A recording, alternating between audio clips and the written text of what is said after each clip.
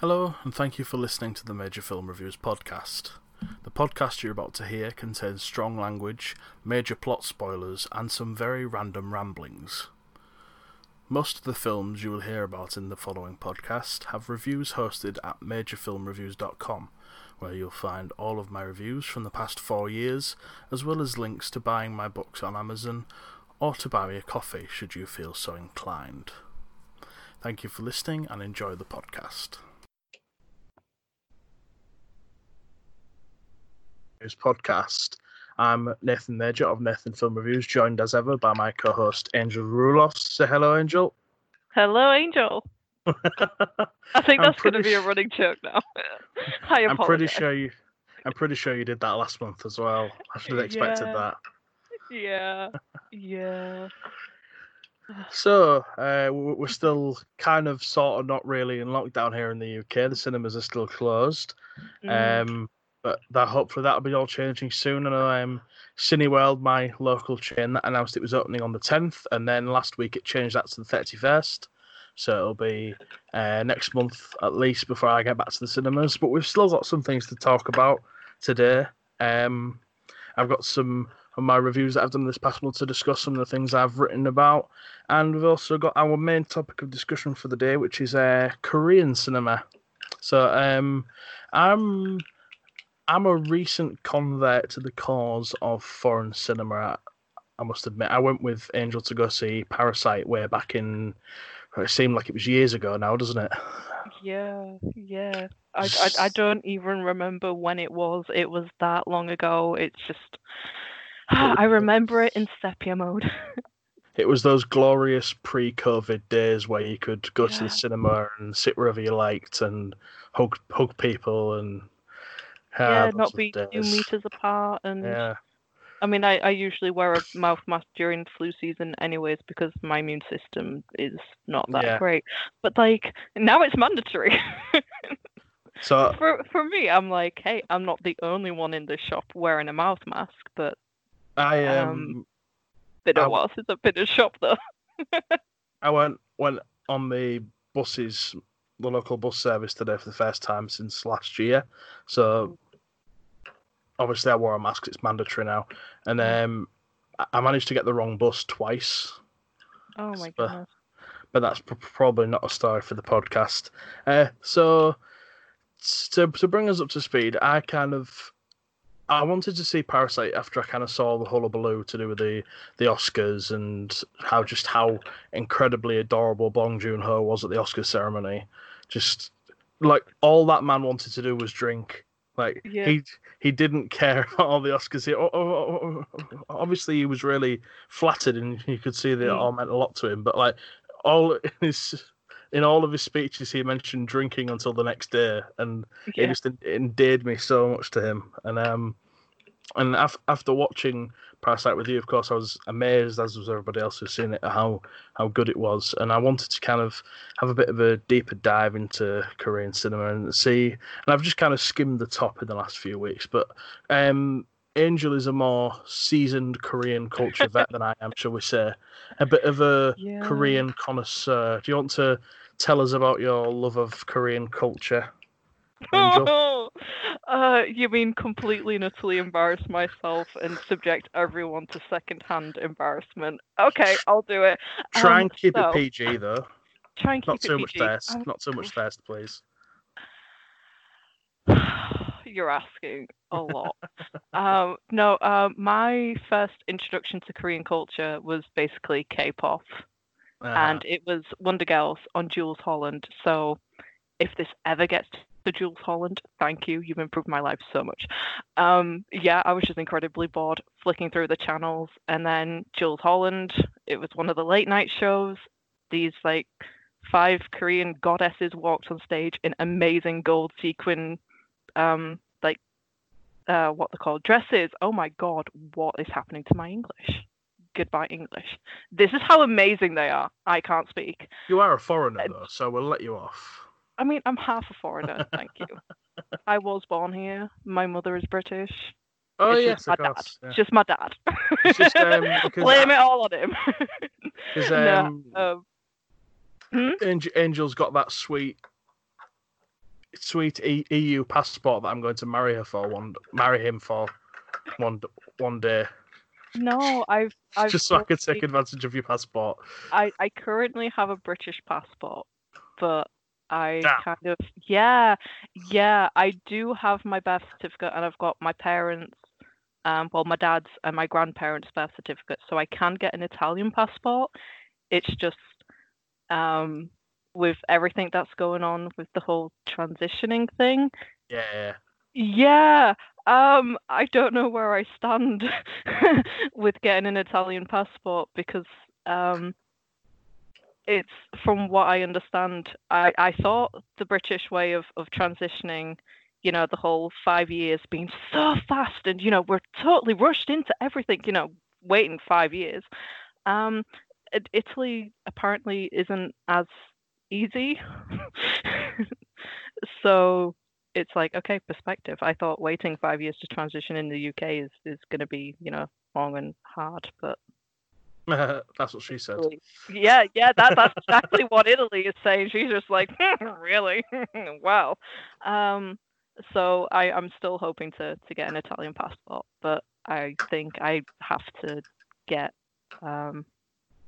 just everything sorted out in the UK first and fully transition, get my gender recognition certificate, if that is still a thing, because I don't know what's happening at all in regards to that because of the whole reform and stuff. It's all incredibly difficult. So back to K-pop. It goes back to K-pop because K-pop is my form of escapism. It's just like everything that I don't want to experience in the world, I could just delve into K-pop and Korean film, TV shows, and forget the world. It doesn't exist. It's just K-dramas, K-films, K-music. Through Wonder Girls, I discovered Rain, who is he's still working. He's an actor. Predominantly he's a musician. He's a singer, but he's also an actor. So Ninja Assassin, I absolutely love that film. There's I'm a Cyborg, but that's okay, which I think is actually one of Bung's films. I need to double check that. I did write it down, and it's not. I don't think Bong Joon-ho's ever made a film called that before, because I was having a look at his filmography the other day to see what else I could buy and watch. But strangely, like all of his earlier stuff, which I'm really interested in seeing, is really difficult to get hold of here. Like his later stuff is relatively easy because it's on streaming sites, but there's two films. There's Memories of Murder, which is like his breakthrough film, which is incredibly expensive to buy on a physical copy, and there's nowhere available on streams. And Barking Dogs Don't Bite, which is his first one, which is also not available on streams and really expensive. So, and this is another hurdle to foreign film for people like us who want to watch that kind of things. We found these hurdles of not being able to watch them through them not being available, essentially. Yeah, and going down a rabbit hole of somewhat illegal sites that I don't recommend. But when you're... Just to be crystal clear, this podcast does not endorse illegal streaming. No. Which don't get arrested. It's not worth it. Don't do it. Support creators, kids. Yeah, because when you're, I think at the time, when was this? This was like 2009. So I was just like, okay, so how do I actually watch this? Because it's not on YouTube. There isn't, I don't think Netflix even existed then. I think Netflix in 2009, I think it was Love Film or Love. Yeah, I remember that. They used to post these out to you to watch, then you'd send them back. Yeah. Yeah, I remember that. I'm still from the days of when we got DVDs in the post. I think it was when they were transitioning from VHS to DVDs. Yeah, I mean, Blockbuster would have still been around at that time as well. Yeah. You could have rented films and what have you. Oh, Blockbusters. And then Woolworths. Yeah. But anyway, I digressed again. So, through K-pop with Wonder Girls to Rain, because they were in the same label, that introduced me to Korean films. So there's I'm a Cyborg, but that's okay. That is still one of my favorite films. and it's not Jun Bong-ho, it's Park Chan-wook who did the Revenge trilogy, and it's a completely different The guy who style of film. directed Old Boy, Yeah, which yeah. I have on Blu-ray that I still haven't watched yet. But he's Japanese, is he not? Because Old Boy's a Japanese film, I think. Old Boy is a Japanese manga, Uh-huh. and it's just Park Chan-wook was just like, I really like this. I'm turning this into a film. Right. And then Spike Lee turned it into a remake. Yeah, which I saw, and I didn't hate it. Usually, I'm a bit like, oh my god, remakes. This is not going to go well at all. I'm one of those people. It's a very strange choice for Spike Lee as well. Yeah, but I didn't hate it. I was just like, this is interesting. And then Elizabeth Olsen, I really love her, and I was just like, this is an interesting take. This is. And then your K-pop fandom eventually brought you around to BTS as well, who we won't discuss in depth, but anyone who follows Angel on social medias will know that BTS is a key. Yeah. I have a Stan account, and then I've got my local account, and you keep tagging my Stan account, and I'm just like, please, let me keep the two worlds separate because I can't. I don't want to. I know. I keep forgetting your other handle, so. Yeah, but my handle is my actual name, though. You know what to search for. I didn't know. Yeah, it's one of those things where it's just like, I am, like, my identifier is BTS.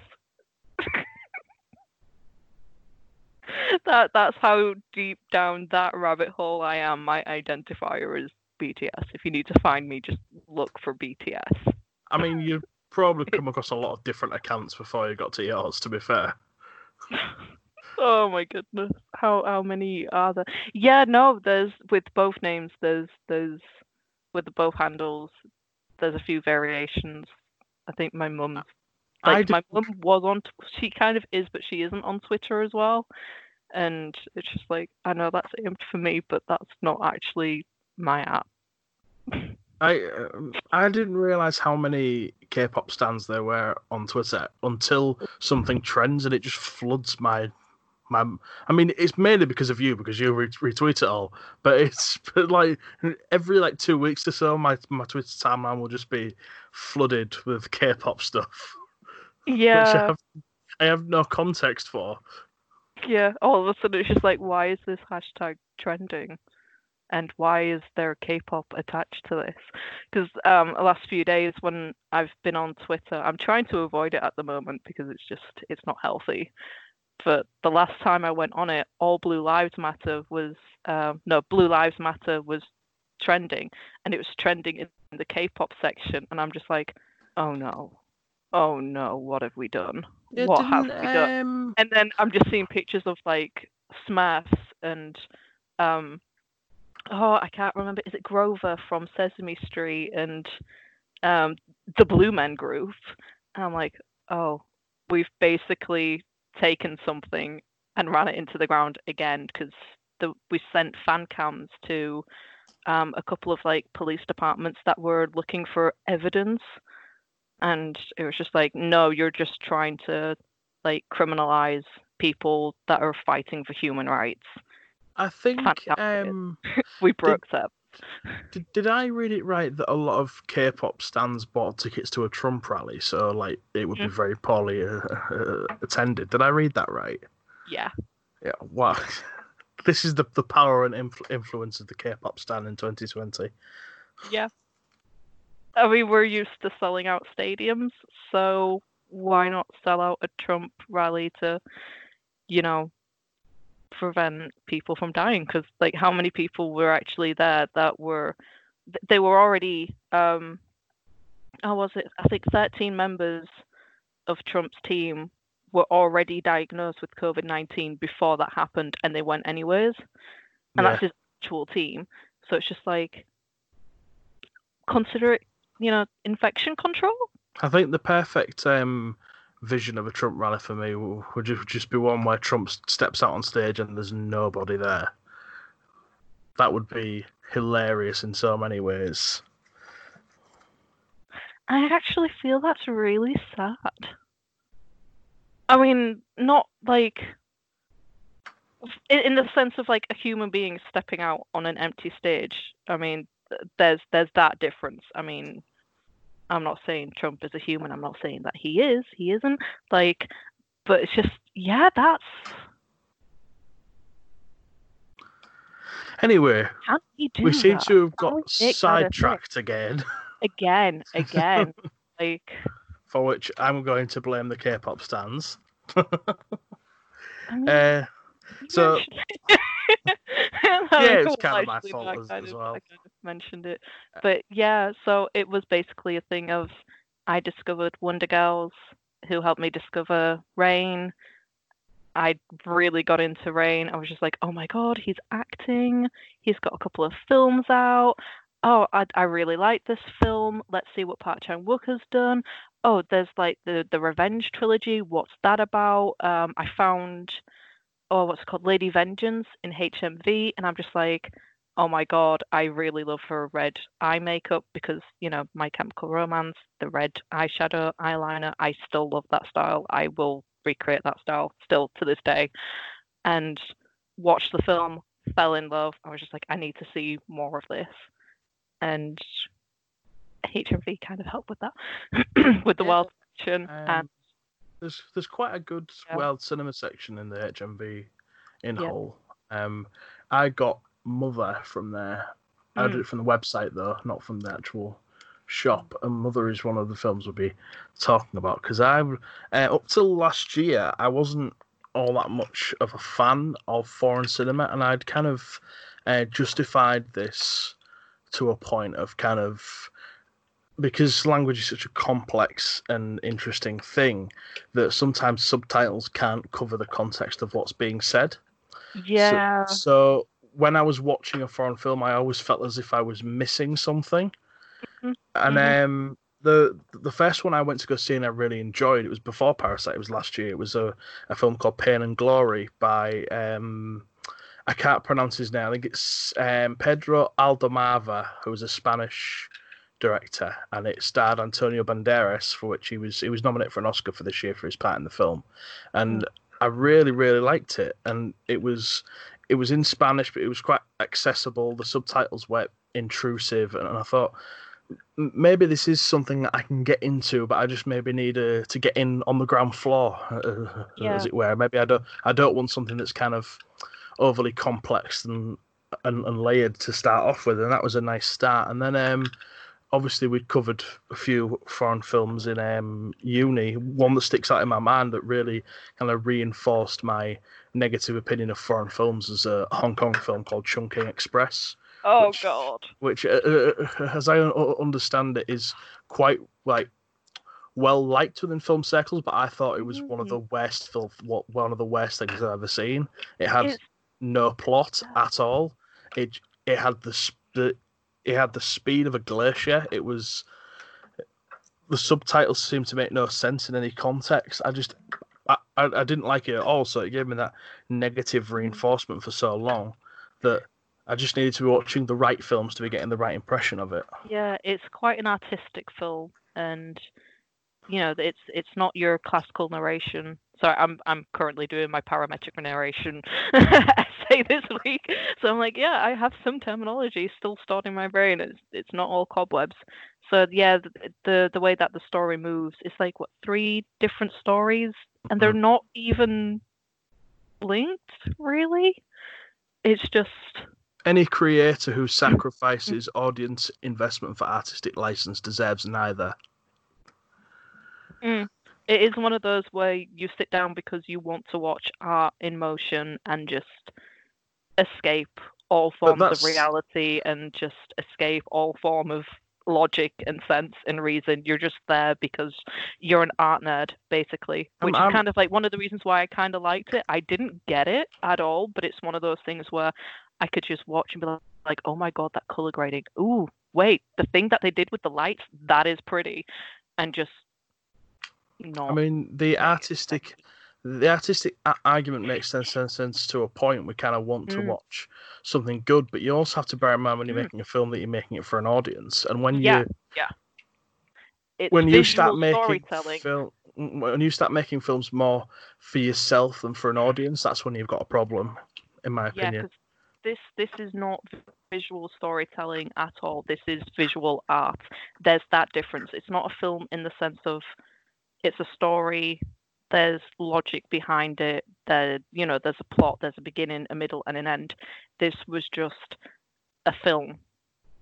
It's a bit like, just in the loosest sense possible. It was it's essentially art, but in motion. It's just very. It's a bit like La Jetée, the old, really pretentious French art film that you can appreciate as a work of art, but it's not a work of entertainment. It would belong better in an art gallery than a cinema.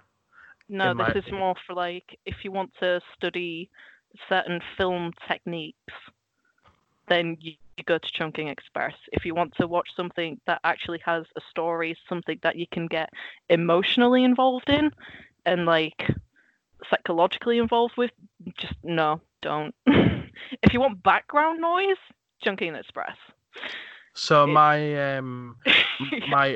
admission on the ground floor was Pain and Glory, and that led kind of laboriously a few months down the line to going to see Parasite, which I was quite literally gobsmacked at. It was, despite being in a foreign language, it's the most immersed I'd been in a film in so long, so long. And after watching that, I kind of became a little bit obsessed with Bong Joon-ho, especially after I'd seen him at the Oscars and seen just like how endearing he was as a person, and like when he was making the little statues kiss each other. I know. I keep seeing gifs of that on my Stan account, and I'm just like, this is adorable. This is why I'm here. I would too. I'd be doing that if I was ever on that stage. I'd be like, oh my god, awards, kitty. Like, no. The thing about Bong Joon-ho's storytelling is there's a craftsmanship to it, and it's noticeable in Parasite and in Mother, which I'll get to a little later. But he crafts no plot thread he's ever put there like thoughtlessly. It's put there to then be connected to something else later on. It's like a big flowchart with different pins going in different places, and everything connects up so satisfyingly in the end. I want to be a bit more poetic and be like, he doesn't just create a tapestry, he creates a bijou tapestry. Yeah. Like, everything is just, threaded together, and it's just beautiful. Just like, it's like everything. Everything just ties in, and it's like, like the fancy gift wrapping with like the really fancy bow and everything. And I like the films that I've seen of him so far, the themes are all pretty similar. It's about classism, and I'm just like, he has such a poetic way of saying fuck the bourgeois. One of my favourite things about Parasite, and he kind of achieves the same thing with Mother, is that there was a twist kind of midway through, and this is going to include some spoilers, so if you haven't seen Parasite, then get to it. Pause this podcast, go watch Parasite, and come back. But basically, halfway through the film, the family who were kind of the poorer family discover that there was another family living under the house they were working, and the entire plot is flips onto its head, that they're now the ones with privilege. Yeah. And at that reveal, I just couldn't get over how masterfully it was orchestrated. It was conducted like a composer like weaves a symphony from his orchestra. It was the exact right time, at exactly the right pitch, and then kind of by the end he switched it again by putting one of the family back in that position again underneath the house. It's master craftsmanship of a narrative. Yeah, just the way it just like weaves in and out, and you're like, oh my god, can this get any worse? And then it kind of does, and you're just like, oh wait, so they didn't have it that bad. I mean, they had it bad, but it wasn't that bad. It wasn't their level of bad, but it was still bad. But like, it wasn't living. Wait, it's getting worse. It wasn't living in a secret compartment underneath someone's house. Bad. Yeah. And after watching that, I'd kind of spoken to you about different aspects of Korean film, and you recommended Train to Busan, which I finally watched last. Is it Busan or Busan? Busan, is that right? Train to Busan. I'm still learning. As far as I'm aware of, it's more Busan. It's kind of Busan. halfway between a B and a P. Right. And I've not mastered that yet. So I love languages. So foreign films. I grew up on this. I grew up in Holland, so our TV was basically everything in its original, its native language, and then Dutch subtitles. So I'm used to this. I also grew up deaf, which I mentioned last time. I'm gonna put a little apology here that I'm going to attempt to say some Korean names. So I'm now going to apologize for absolutely butchering these names, but I'm trying my best. I promise. So Train to Busan is directed by Yon Sang-ho. Yeah, I'm gonna go with that. Yong Sang-ho. At first glance, when you first told me about it, I was skeptical, as I always am when I hear of a new zombie film, zombie TV series. Everything basically seems to be made with zombies, and it gets on my nerves a little bit. But I kind of found myself intrigued by this one. It's a novel concept. It's essentially a virus spreads throughout a population, and doesn't that sound familiar? Yeah. And there's a certain strand of this virus gets trapped on a train heading from, I think it's Seoul, isn't it, to Busan? Yeah. Or some Korean city to Busan, and they have to contain the virus within this train, but the infection spread so rapidly. That was just something I really liked about it, was how quickly they went from like being bitten to being these zombie creatures, because it all just seemed to kind of just pulse and just grow so quickly. But I really enjoyed it. Subtitling it being in a foreign film wasn't intrusive to it at all. It was so accessible, and the acting was. It actually has probably one of my favorite child actor performances in it. It's from Kim Soo-an, who actually plays a character called Soo-an, who's the daughter in the film.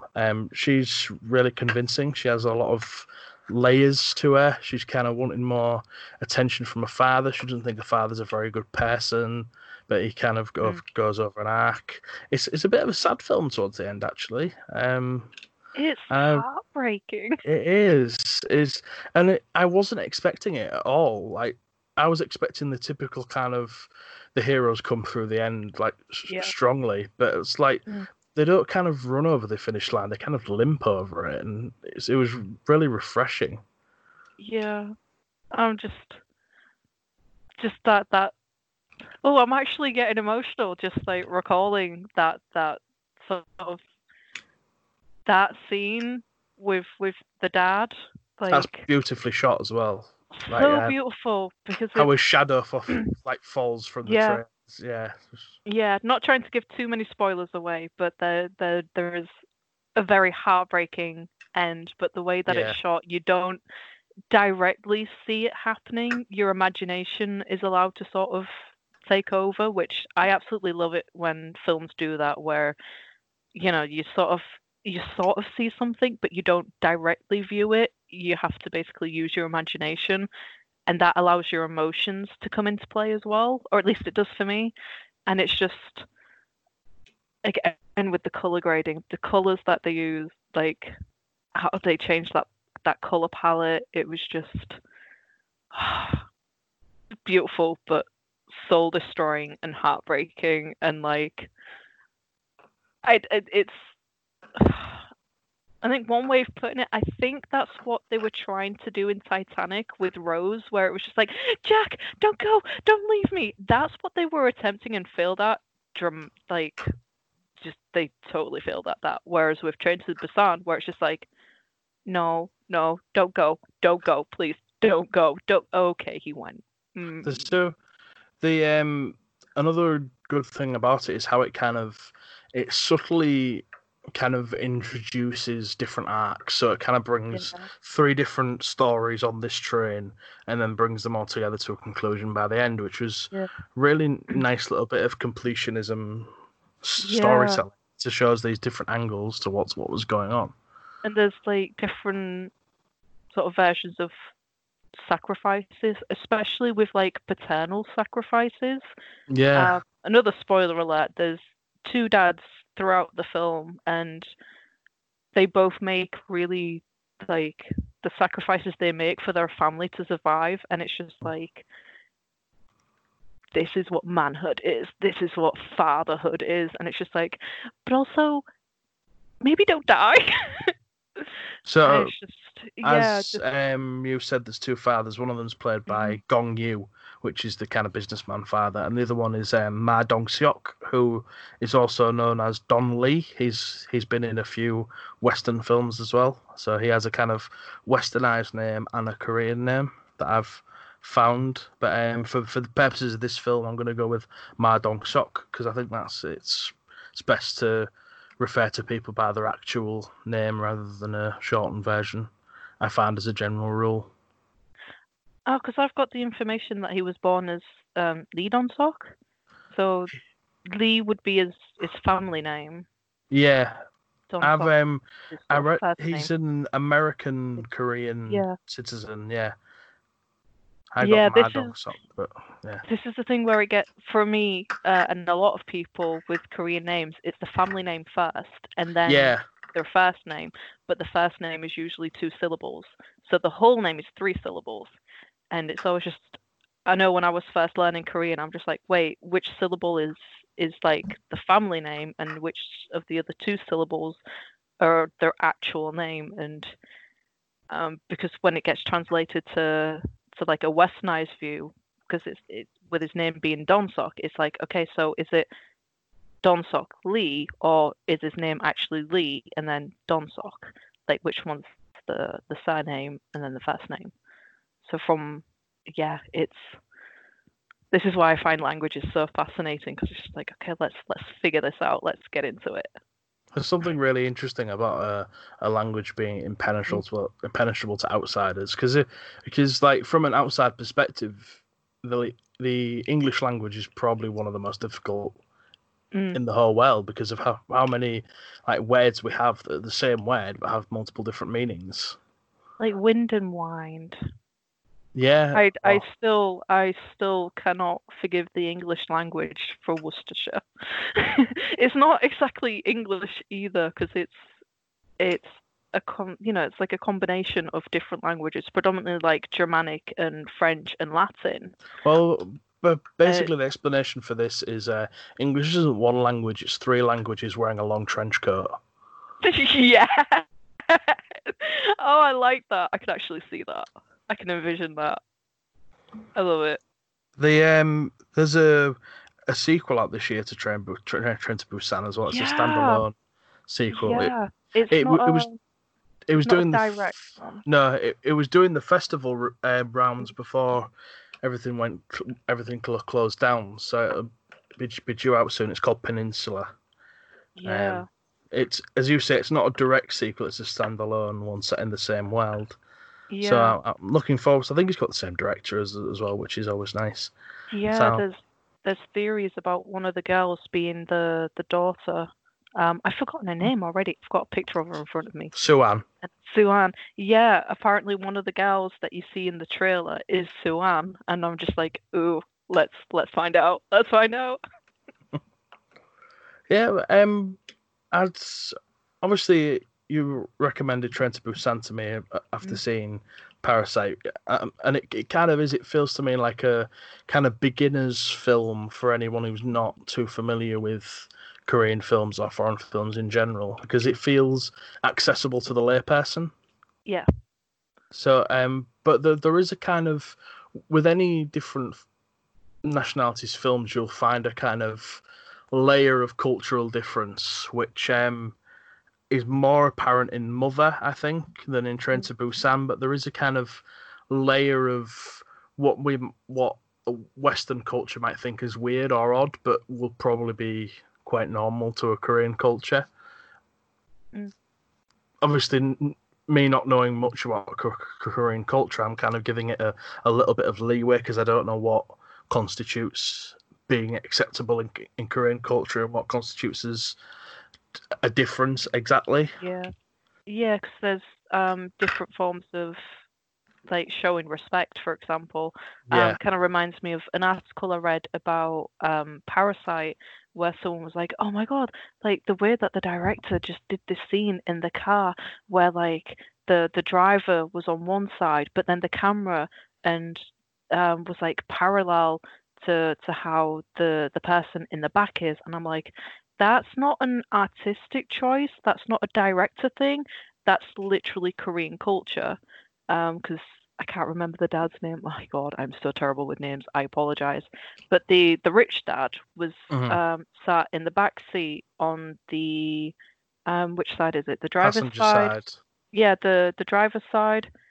You know, the driver's in the driver's side. You're right. But the sort of like the seat of honor, essentially, in a car is the back seat on the passenger side. Yeah. That's like because they don't like to sit behind the person driving. So something to do with that, isn't it? Yeah. Whereas for our culture, like you call shotgun, you're in the passenger side at the front.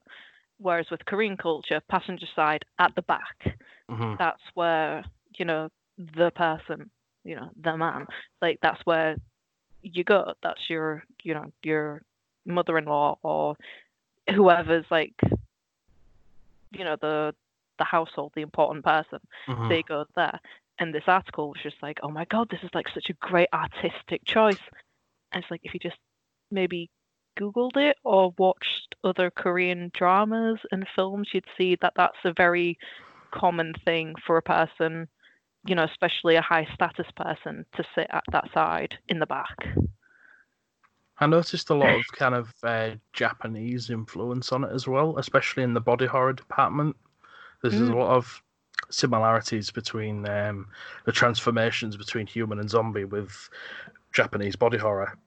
Yeah. I'm thinking kind of The Ring and things like that. Yeah. The history between Korea and Japan is. Yeah, Japan used to be. Was it Japan used to be the imperial power in Korea, or Korea was the imperial power in Japan? I think it's Japan were the power in Korea, weren't they? Yeah. Yeah, and the history behind that is heartbreaking, and it's not something that book unfortunately still hasn't been closed to this day. I mean, to be fair, we learnt about this at uni when we were doing a module on film, nation, and identity, which is looking at different nations' identity through a film. And the things that fascinated me most was learning about the history of relationships between countries, especially with Japan and Korea. Because I think it was just after the Second World War, but before the Korean War, Korea experienced a new raft of freedom that it never really experienced before, and it had a kind of first wave of films that included Madam Freedom, which was the film we watched at uni. That was 1954, I believe, and all of that changed when there was a kind of military coup in South Korea after the Korean War, and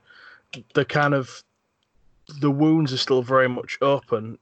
So what I understand, there's still quite a lot of antagonism towards the Japanese in Korea, and the other way around. To be fair, I know of a few examples in the world of sumo in Japan, where Korean sumo wrestlers would be deliberately held back for not being Japanese and for being Korean. So it's really interesting to read upon on these relationships and how they relate to films. Yeah, because it's so deep within their culture. I mean, it is their culture, and with that history, how deeply it still affects people, it's very it's so deep and really heartbreaking, and that it's still affecting people to this day. I mean, one of the for lack of better words, one of the unfortunate, lasting things. I am not going to be able to word this correctly at all, so my deepest apologies in advance. But one of the horrendous things about the whole Korea-Japanese conflict is with Japan.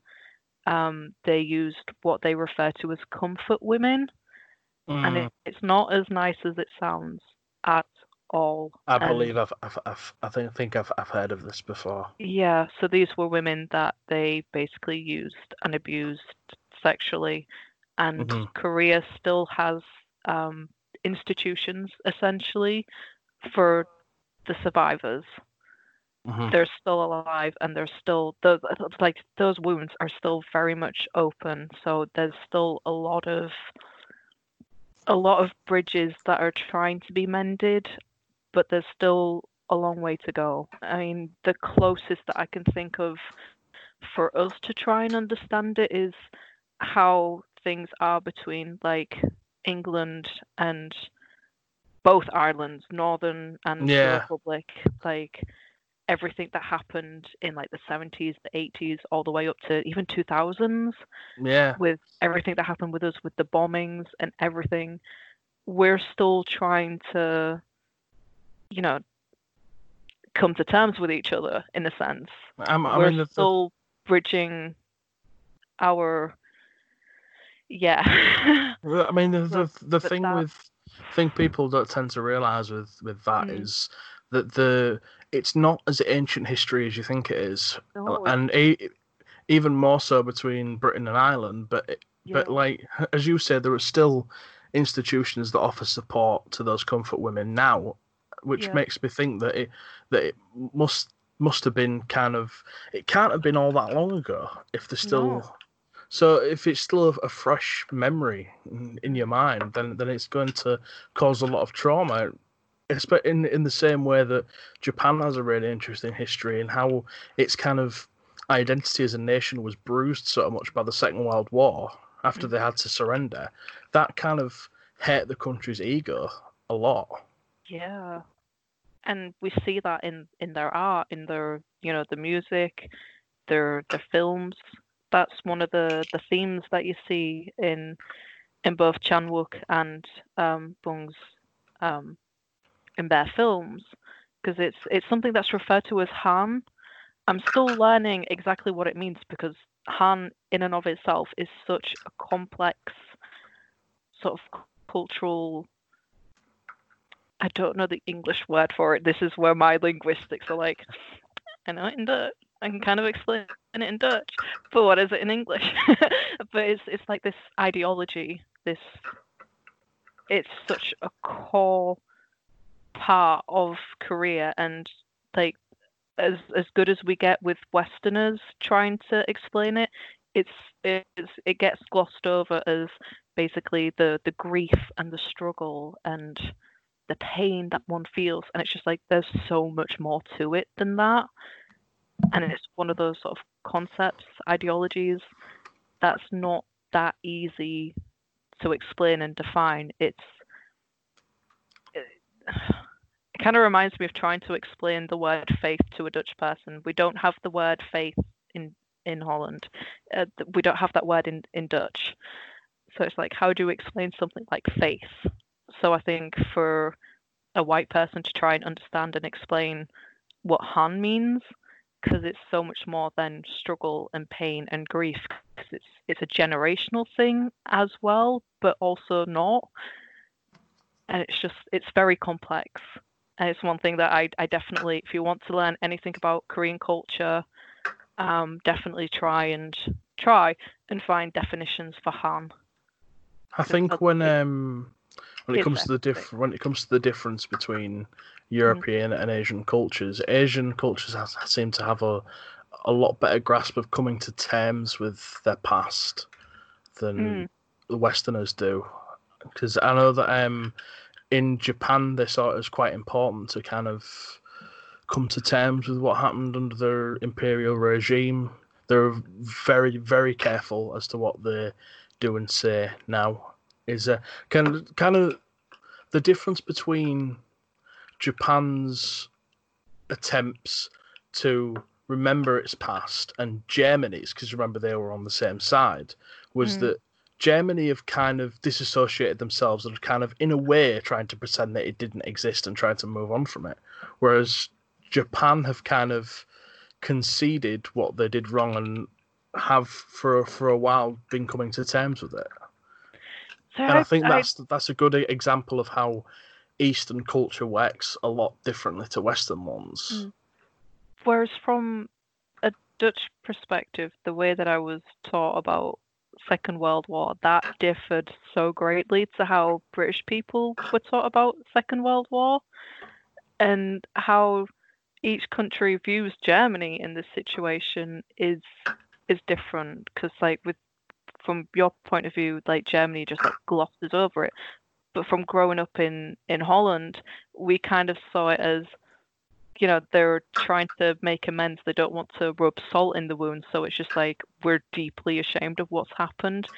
We're going to try and move on from this and not, you know, not rock the boat and be like, hey, remember when we really fucked up on this? It's just yeah, we fucked up on this. Like, we're going to try and not do this again. We're going to try and just move on and grow for the better and try not to make the same mistakes.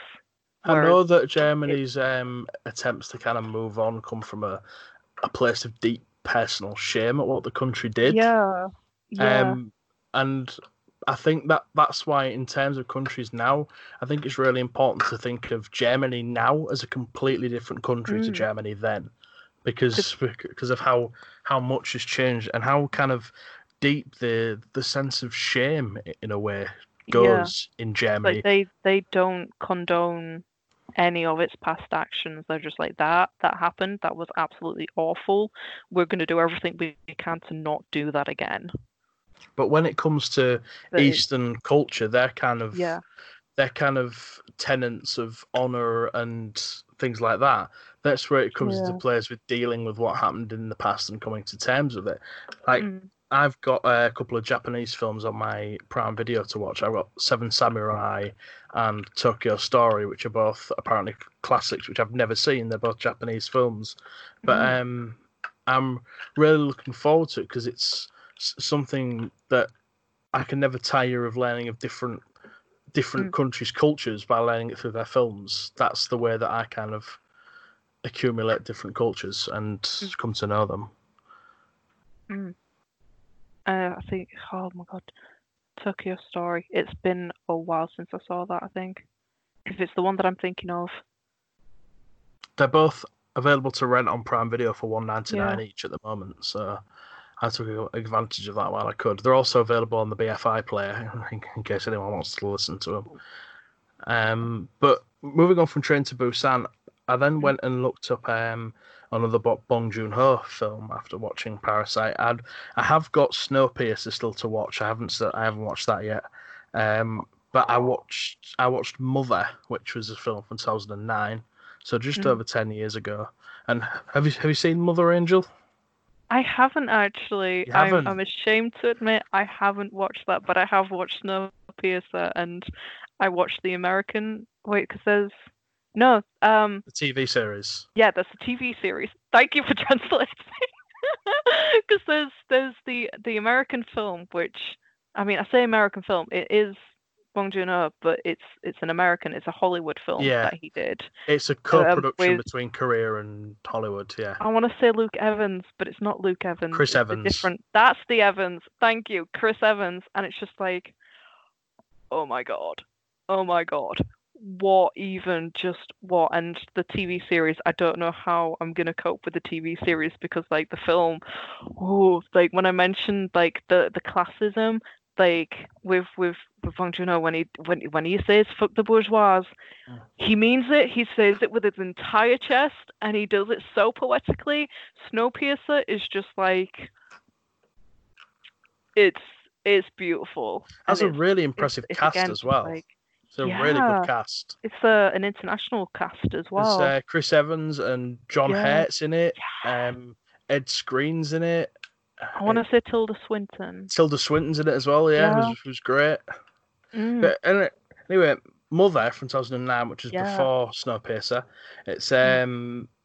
It's about a mother, strangely enough, given its title, and she's a kind of a widow middle-aged woman living in a small Korean town, and she has a son who's got I think it's described as what's it called, developmental disabilities. I think it's phrased on the blurb. It's intelligence disability, or however it's phrased. And basically he's a girl is murdered in this small town, and her son is accused, and she goes out to prove his innocence, and like we as viewers are led to believe that he's innocent throughout most of the film, and then the big twist at the end, and but again, big spoiler warning if you haven't watched it and want to, pause the podcast, go and watch the film, come back. But the big twist at the end is that we were all wrong, and that her son actually was the killer, but she still gets her son freed and sends the wrong man to prison to protect her son. Oh wow! Yeah, it's a great film. It's a great watch. There were bits where I was kind of, especially when it comes to the son, like I think it was handled okay with the kind of learning disability angle. Some bits of it left me feeling a little bit uncomfortable, but again, I kind of put it down to cultural differences and a lot of it with artistic license, because he probably would have faced quite a lot of discrimination where he was. But it's an intriguing watch, certainly. Okay, that's still on my list to watch. I just haven't. It's on BFI. I know I'm on you with like Snowpiercer, where it's just like, how have you not watched Snowpiercer? And I'm just like, yeah, I haven't watched Mother yet. I really should. I'd actually bought it on Blu-ray, but then discovered it on BFI Player, and because I had a free trial to it, so I watched it on there the other night and thoroughly. Again, it's another example of how he kind of constructs a narrative to kind of making you think one thing and then kind of keeping something hidden behind his back and revealing it when you least expect it. It's because the whole genius of the thing is like we're shown the event just before the girl is murdered, and like we're shown completely the wrong sequence of events to throw us off the scent. Yeah, that seems to be a Korean thing where it's like you get shown, certain things happening, but it's like it's not everything that's happening. Yeah. You're only getting shown either one point of view or it's edited down. And it's something like that's so rare to like Western eyes to see someone be brave enough to actually show the audience the wrong thing in order to show them the right thing later on, and it kind of manages to pay off everything, even if it feels kind of weird or out of place at first. He will make it pay off in the end. Like it's the thing where it's just like don't judge a book by its cover, and appearances can be misleading. Yeah, and as you say, there's a lot of parables of class in Bong Joon-ho's films. In this one too, you kind of shown the way kind of different people live in Korea. The mother's in a low-paying job in a lot of debt, and she ends up being sued by some people because her son apparently broke some golf clubs they owned. It's obviously something that sticks in Bong Joon-ho's craw quite a lot, and something that he's constantly wanting to push back against, which is admirable in itself. And having heard the premise for Snowpiercer, I can see kind of where that influence will be in there as well. Yeah. Have you watched Okja? I haven't. I know it's on Netflix, isn't it? Yeah, it was. I don't know whether it still is. I can probably have a look now. It was last time I looked. I looked the other day because I've got it on my watch list to watch later. But as I say, that the really frustrating thing is the interesting films from earlier in his career that I really like the sound of are really difficult to get hold of. Like his film Memories of Murder from earlier in his career is about like a real life murder case that was only just recently solved. And the whole thing sounds really intriguing, but to get a second-hand DVD or Blu-ray copy costs a couple of £100, and it's not available on any streaming sites at all, which is quite frustrating, especially in kind of the modern day and age where it seems like everything is available. Like touch of our fingers. When something you really want isn't there, it's twice as difficult to stomach when everything else is available. Yeah, it was one of those things of like, right, who can I contact to try and buy this legally? And it's like, do I have any friends that has friends? And then just to rub salt in the wounds, it was announced for a Criterion release, but it's an America only release, which just rubs salt in the wound even more, because I get Criterion Blu-rays all the time, and I would have absolutely snapped the hand off for that, but... Sorry, but the K-pop stand within is just raging so much, because like whenever K-pop groups like a few years ago were just like, we're doing a world tour, and it'd be like a lot of Asian countries and America. And I'm just like, how does like majority of like East Asian countries and America, like how is that a world tour? You're leaving out like the rest of Asia and like every other continent other than America. But like if you take away the East Asian side of that, then that's most Americans' entire worldview. It's just like just America. There is that perspective. And it's so frustrating just like being a fan of all this and then being like, okay, so how do we actually get this?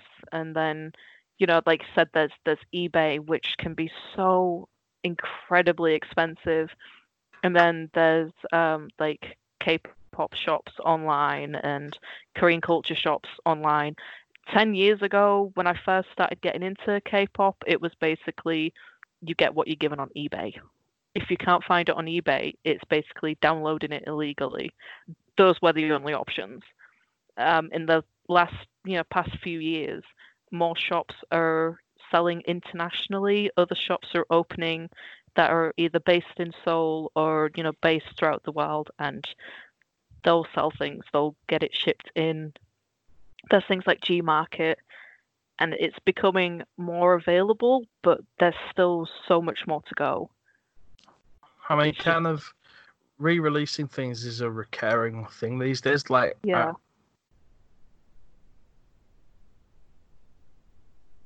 Murder on DVD, and then basically what they do is they take what is already in circulation out of circulation, so that when they release the new special collector's edition or whatever they call it, then that's the only version you can buy. They can slightly mark it up more, knowing that you're going to pay for it to have it. Yeah, which is because it's a special edition.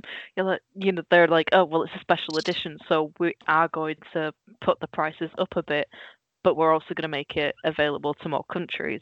And it's like, it's great that we get to financially support this incredible art, but can it maybe be kind of affordable too, please?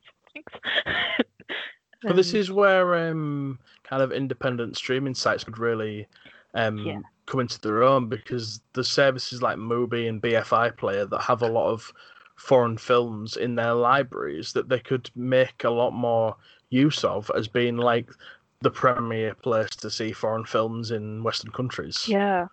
The thing is, like, they can really capitalize on this, but I think there's a fear that because it's foreign, because it's international, there either isn't going to be a big enough audience. Yeah. And I've had that excuse thrown at me for the past, 2009, where it's just like, oh, people just aren't interested. I'm like, people are interested, you're just too scared. What exactly is it that you're scared of? Because there's the cost of everything. But it's like, if it's a streaming site, that will help minimize the cost to an extent. I mean, it's not going to be like the cheapest thing ever, but it's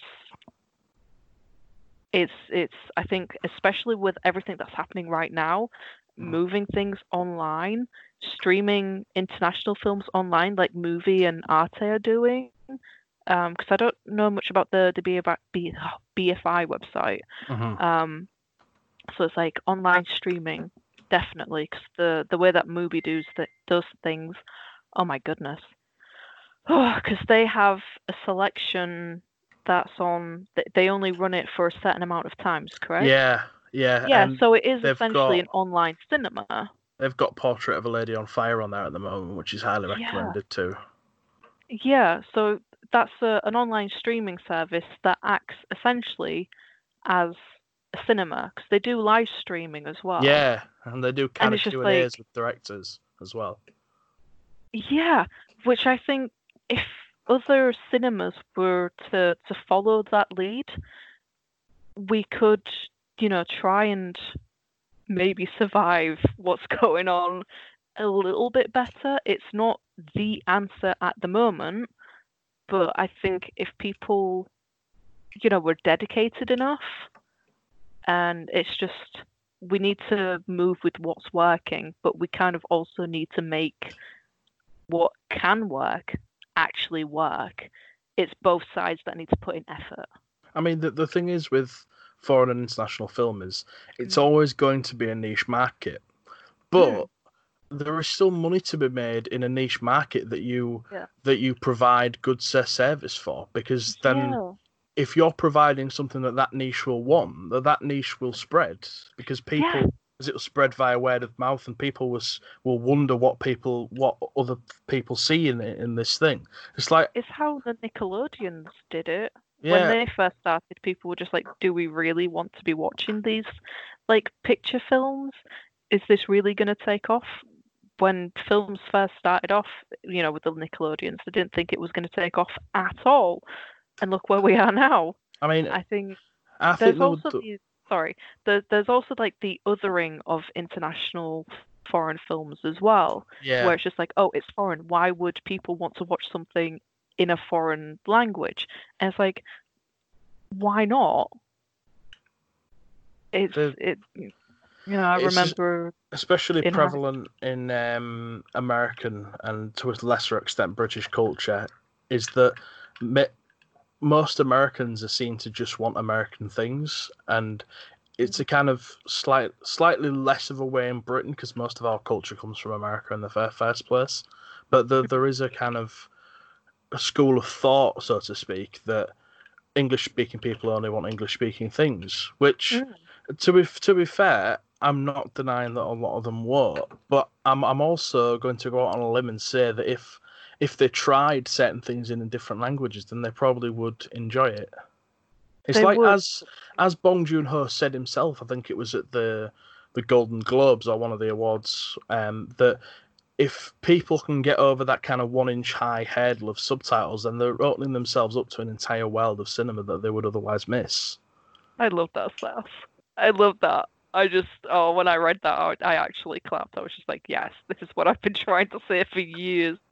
Because I've been trying to access, foreign media since I basically moved back here, and the amount of resistance that I've come across from so many different places and people, and it's just like people just aren't going to be interested. It's like, yes, they are, if you just give it a chance. If you say, if you tell people, what ways these foreign films are amazing, they will listen. Instead, but it's like it's in a foreign language, so like, there's that little con. It's just like, is it really that much of a con? But then I think that's also reflective of how I grew up being, in the community that I was, in the country that I was, where it's just like everything's in its native tongue.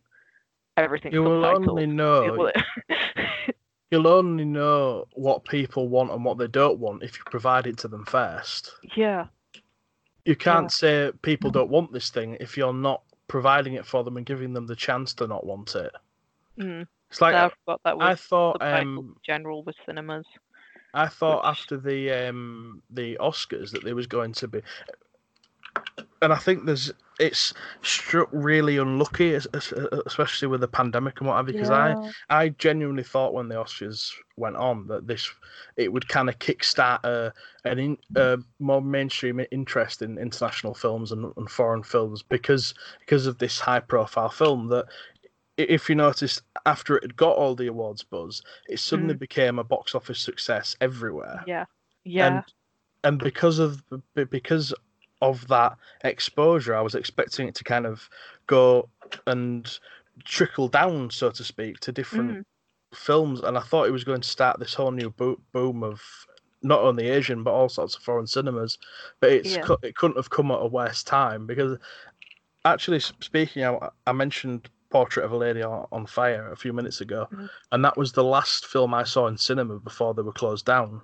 I went to independent cinema to watch it, and and that was actually a pretty full screening. Like I was expecting it because it was a French film to have like me and maybe one other person, but it was surprisingly busy, and I think it's because of the mainstream attention that Parasite got that it's had a knock-on effect to other foreign films that people are now willing to give a chance to. Yeah, and it's just if other films had that kind of attention as well, like the amount of films that we could actually enjoy, it's going to open so many doors, not just for filmmakers, but for the audiences as well. Because I know within my friend circle, we're all getting fed up of the same types of storyline. Like romantic comedies, we feel have gotten very stale. Action films have gotten very stale. Even zombie films kind of tend to get stale. Things go in cycles. And it's like if we open up our world to international films, there's so many different forms of storytelling because of different cultures. Like, what are the chances of us actually getting bored then? It's not just that, but it's the experience of seeing this different culture that can help a lot of people accept more foreign culture. It can really help a widespread acceptance of different cultures and beliefs if we're shown this as a kind of like, and it's not just foreign things. It's kind of there's different narratives that get kind of suppressed even in kind of regional British productions. Like there's a lot of like Scottish films that go unnoticed and films based in the north of England and things like that. And it's through seeing these things and through experiencing these cultures that people begin to accept them, basically. Like, because when I moved back to England, there was one particular soap that I started watching, and it was on, if I remember correctly, it was on S4C. It's that's the Welsh one, isn't it? Yeah. And I remember it was like the Welsh Emmerdale, and it had I always get his name wrong. Is it Owen Griffith? Yeah. He was in Fantastic Four. He's also in Glee. I've been watching Glee. I watched Quarterback today, so I'm still quite emotional about that. I actually managed to watch the next episode after that. I've never gone past the Quarterback. That was the last episode I ever watched of Glee. And I've managed to get my emotions somewhat together and watch the next episode. So I'm kind of like, I'm proud. But yeah, he's in this, and I'm just like, oh my goodness. And his Welsh accent is not like he's got a British accent and English, British. It's like he's got an English accent, and I'm just like, please let it drop. Let me hear the Welsh. And like the first thing that I ever saw him in was, and I am so sorry for Welsh speakers out there. I'm about to butcher your language.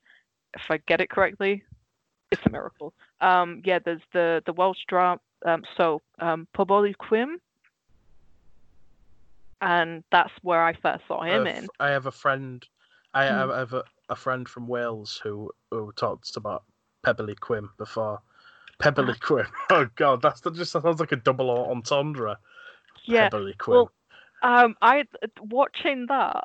I started to learn a bit of because the way that I learn languages is by just immersing myself in the language, just watching it, and I just sort of pick it up, and then with subtitles I kind of translate it. apparently it's a weird way of learning languages. I'm like, is it? I don't know. Um, and the only thing that I do remember from watching this this soap is Pingnipop, which is microwave. That's basically that, and Borada is the only watch that I remember from like 20 odd years ago. I started watching it in Slang 1999. for microwave. So it's a slang for microwave. It's not actually the word for microwave. it's not. Right. Well, I've just learned something new after like 20 odd years. But yeah, like I was really proud of that. It's like all the works of Ken Loach as well. Mm. If a narrative doesn't fit into this kind of restrictive box, then it's kind of labelled as being an indie film, or it doesn't get as much exposure. But it's because a lot of executives are kind of frightened of pushing the envelope with new narratives with kind of minority characters. Like I remember watching Fish Tank back at uni as well, which I really enjoyed, which was a working class story from. Oh my god, that film! Council Estates. That was something. Yeah. I still don't know what to make of that film because that's got Michael Fassbender in it, right? Yeah. Yeah, I'm still processing that. So, it's always been so English. That's such an English film.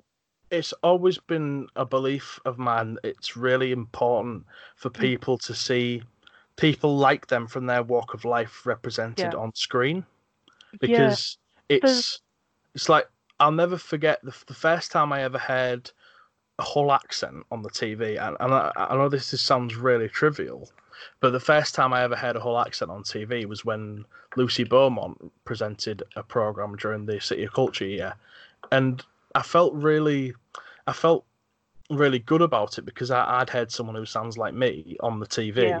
It then kind of validated my kind of culture, even though being from Hull isn't particularly a culture. It's just nice to hear an accent, and I think that's the same of all walks of life. Once you've seen and heard someone who looks and sounds like you on the TV, you suddenly feel validated in being yourself. It's that thing of, oh my god, people know that like my people exist. Yeah. Exactly, and it kind of goes from that low level thing of hearing someone with the same accent to going to seeing queer characters represented on television and more black characters and everything like that. Yeah, it's like people of color, different like abilities, disabilities, cultures. There's just so many different shades of, oh my god, that's somebody like me, and it comes in different shades and strengths, and instead it's. Yeah, I personally would like to see a lot more variety, just because that's what I see in my own life. Well, it's not and just I want that reflected. It's not just that, but it makes the films we watch on the television we watch more interesting to see different things rather than having to watch the same story, the same straight white people every week. It gets air freshener vanilla. Yeah, we want it. It adds color and it adds variety to and tells different stories. Like how big a breath of fresh air that Jordan Peele has seemed. It's like black filmmakers have been making films like that or similar to that for years, but they just haven't had the platform for it to be seen by a mass audience like Jordan Peele had. Yeah. It's just, we need more of it. Yeah, we do.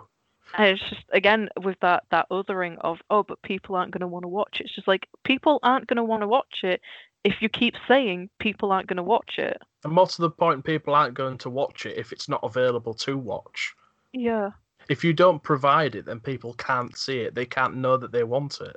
It's like some of my favourite films have been watching about different cultures and different experiences. Like, my favourite film of all time is The Godfather, which is, of course, steeped in Sicilian family values and things like that. And it's really interesting to me to see these different, obviously always not from a positive standpoint because they're all mafioso or whatever, but it was just different to watch a different culture represented on screen. Yeah.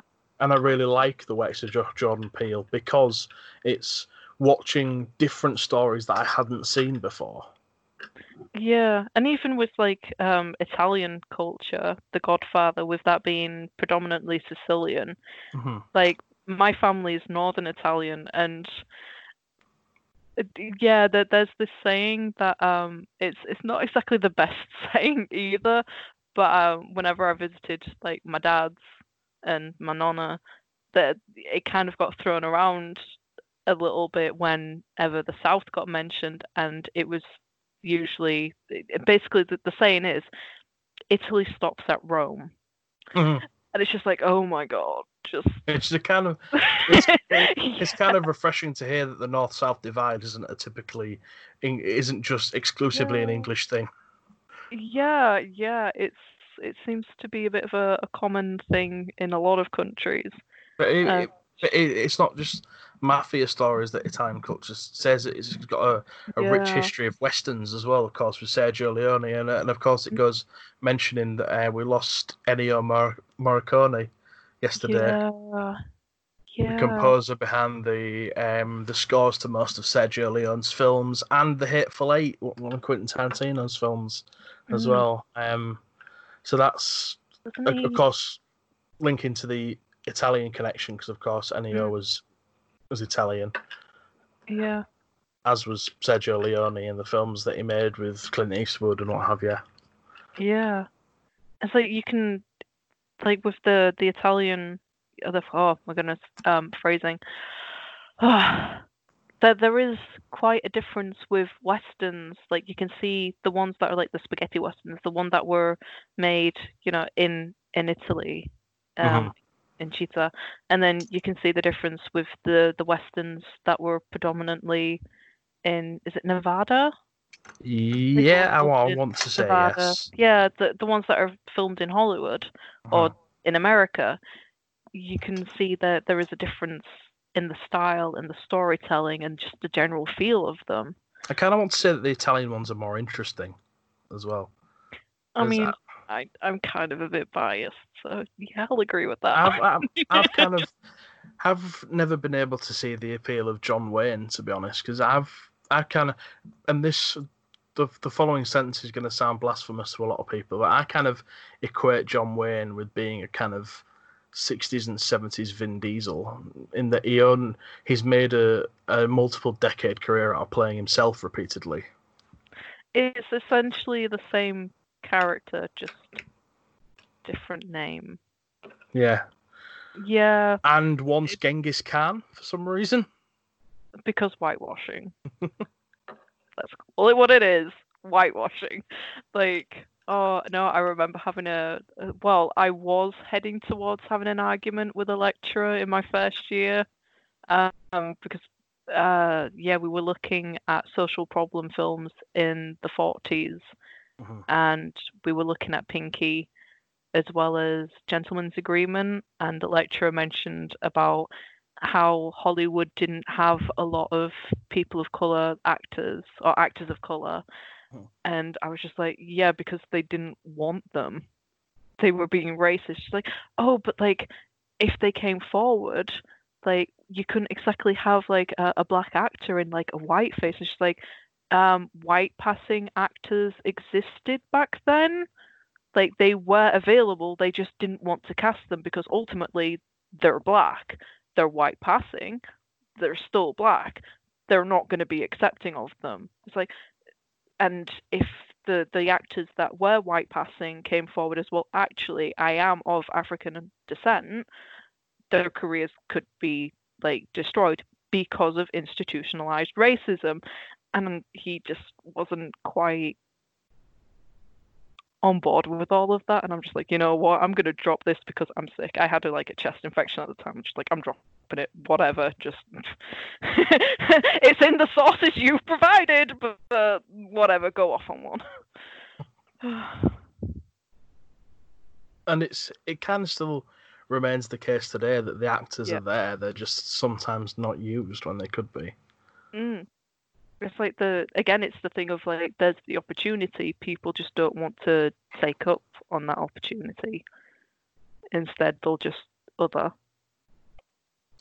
So that's our kind of discussion on a Korean film that went off on multiple tangents. All of the films that we mentioned are available to purchase on your usual streaming places wherever you buy your films. You can get them on Blu-ray as well. I've got most of them on Blu-ray.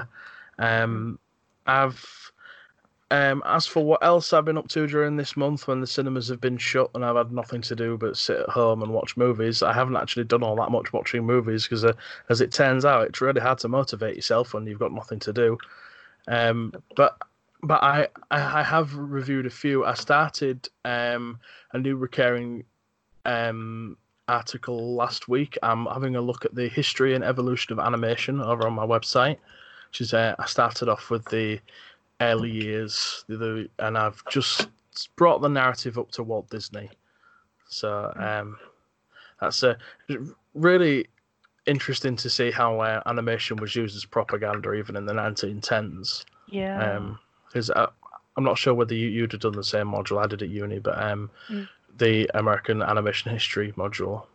Yeah. But essentially, there's a short film called The Sinking of the Lusitania, which is from 1918, I want to say, but it could be 1919, which was essentially a piece of war propaganda for the First World War, because the sinking of the Lusitania was the event that eventually led to America joining the First World War. And it's interesting to look at that and the parallels between the propaganda work that Disney did for the US Army in the Second World War. Yeah. And that animation had always been used for propaganda and could have always been used for that case. Yeah, I remember we looked at was it Snafu? Commander Snafu? Private Snafu, yeah. Private Snafu, yeah. Which stands for Situation Normal, All Fucked Up. Yeah. Which isn't that relevant now. No. But it was relevant then. No, I mean, like, everything, like, the situation's normal, not, like, we're currently living through a snafu right now. Yeah. I think it's significantly more than a snafu, but... Yeah. I mean, with us attempting ease lockdown, it's like, situation normal. It's like, it's not normal. Please stay home. As somebody with a weakened immune system, please, I beg you, stay home. Like... To get political, just to get political, like, our government can be following other governments across the world and actually, taking accountability for what's happening. I mean, there's, I can't remember who it was, but there's somebody that's essentially trying to bail out theatres at the moment, not bail them out. Rishi Sunak, the Chancellor.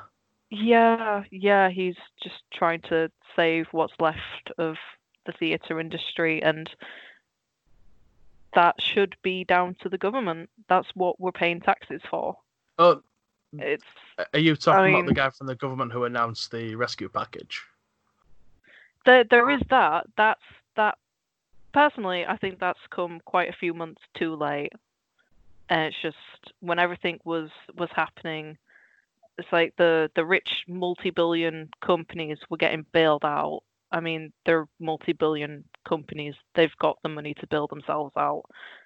And the companies that do actually need help, like your local independent shops, they're the ones that are left to dry. Well, if you follow the paper trail, you'll find that the reason they got bailed out is because most of them are donors to the Tory party. Mm-hmm. Which is, but we're getting very far off topic here. So I'm going to bring us back round to animation because I introduced my boyfriend to The Three Little Pigs, the Disney short film from 1933, which is so utterly charming. I think that's probably one of the best things I found about having Disney Plus is watching some of the old shorts and just being completely charmed by it, even though some of them are nearly 100 years old. They still bring a smile to my face. But one of the things is that, of course, some of them are cut down for reasons of sensitivity, especially the Three Little Pigs, which has a scene of a kind of the wolf dressed up as a peddler, but he's dressed as a really stereotypical Jewish peddler. Yeah, there's quite a lot of anti-Semitism in Disney, which is quite interesting. It's actually a fairly complex topic. Yeah. To be completely fair, there are a few employees who used to work for Walt Disney who are Jewish who said that he couldn't have been further from anti-Semitic at all. But then, of course, there is the odd reference and things like that. As I say, it's not a cut and dry issue. Yeah. I chose interesting instead of complex. It's because like wasn't Disney supposed to be of Jewish descent as well? Didn't he have Jewish heritage? I'm not sure. Or is that like a rumored thing? Because I haven't done enough research into that. My next animation history post is going to be about Disney, so I'll be doing some research into him soon. But speaking of the Disney Plus, I also reviewed Hamilton. That I published that yesterday. Oh yeah, I watched Hamilton and I also watched Frozen 2. I watched Frozen. I saw Frozen 2 in cinemas last year, but I really like it. But I really like the first Frozen. I just think it was completely overexposed. Whereas, can I give a very controversial opinion? Yeah. I don't get the hype behind Hamilton. Like the music I like the music, but the choice of storytelling in Hamilton, I don't understand the hype. I'm pretty much the exact opposite in that I saw it on the West End, and I think it's the best thing I've ever seen in a theatre. It's absolutely wonderful. It's the choreography is stunning. The music is cutting, and it's a revolutionary show about a revolution. Strangely enough, because of how different and new it seems. Yeah, no, I'll agree with like the choreography and the music. It's just the form of storytelling. I was a bit like, I don't get the hype. Like I get the hype. It's like a history lesson. It's a history lesson within a musical. It is, and I didn't. It's a selective history lesson. But it kind of felt like history and bullet points, but set to really awesome music. Yeah, and like of course the way that the lyrics over were. Sections as well. Yeah, it's like the music and the lyrics.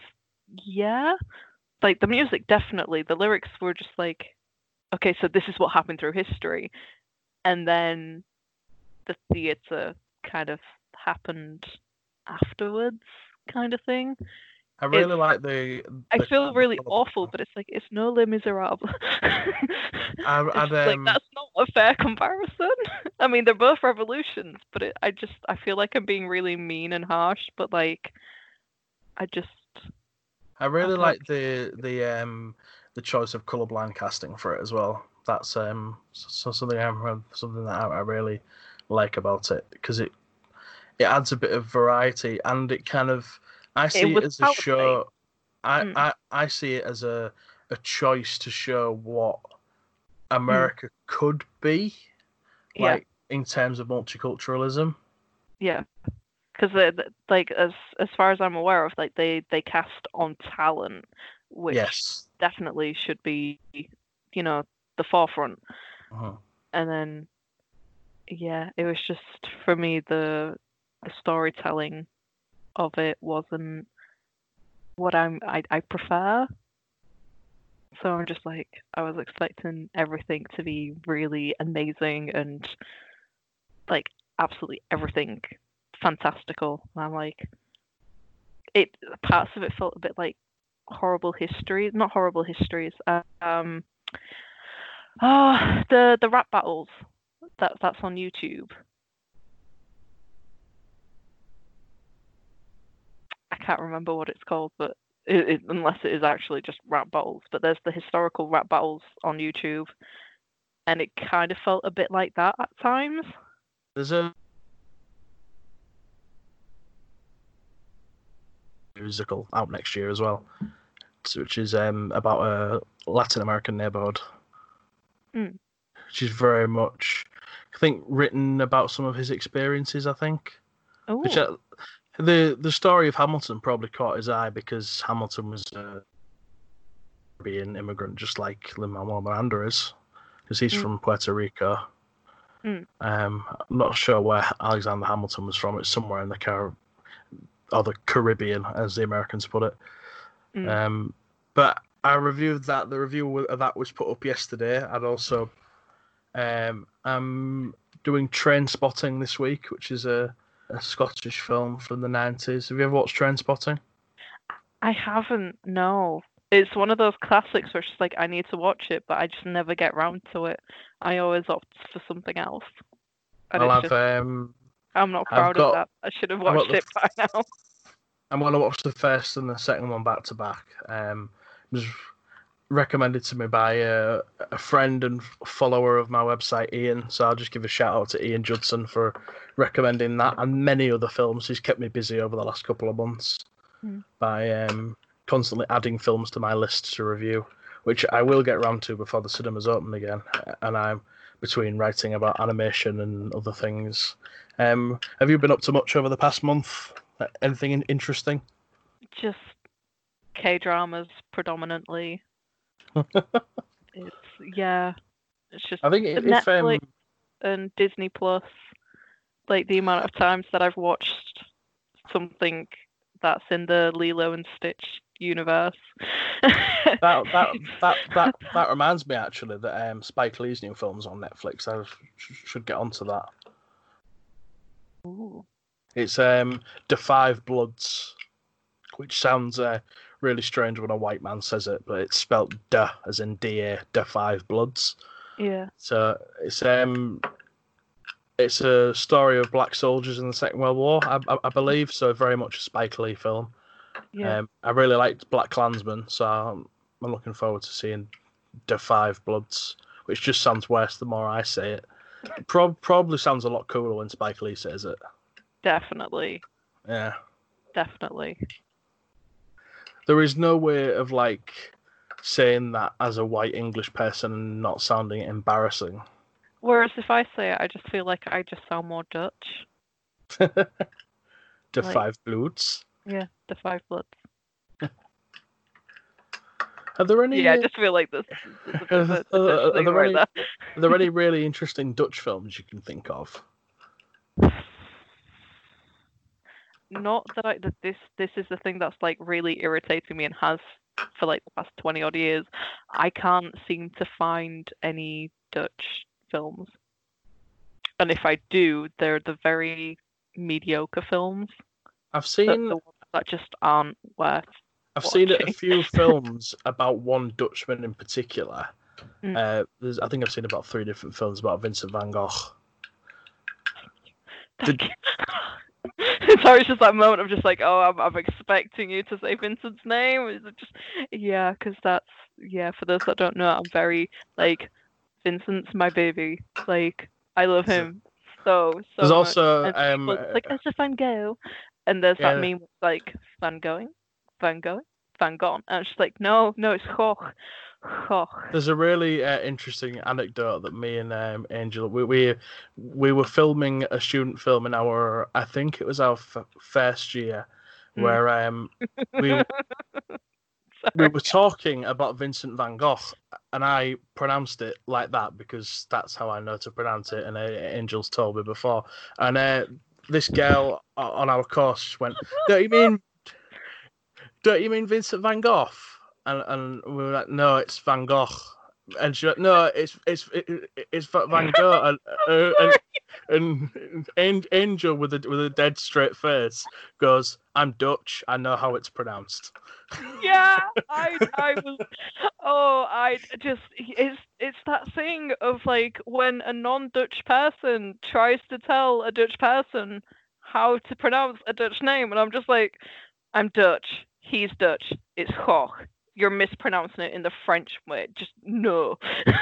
I'm just I'm very overprotective of Vincent, even though I don't have much right to be, and it's just I just believe that there's a lot of respect in a person's name, and if you mispronounce it and if you do it deliberately, it's just it's a form of disrespect. This is So something that I'd seen on Facebook as well. Not Facebook, Twitter. Sorry, that caught my eye. It's stories of people with foreign names who come to England and give themselves anglicised names to make life easier for themselves.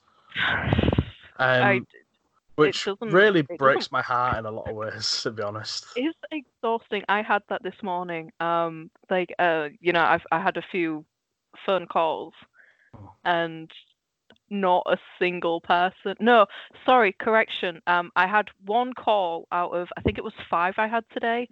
One person got my name right, and that's because she was my physiotherapist from like a few years ago, so she remembered me. And she was just like, "Oh, hang on, wait, I said your name wrong," and she corrected herself. And I'm like, "See, this is why you were my favorite physiotherapist. You try." And it's like when I was like trying to pronounce the Korean names earlier. It's I probably murdered them and said them completely wrong, but I tried.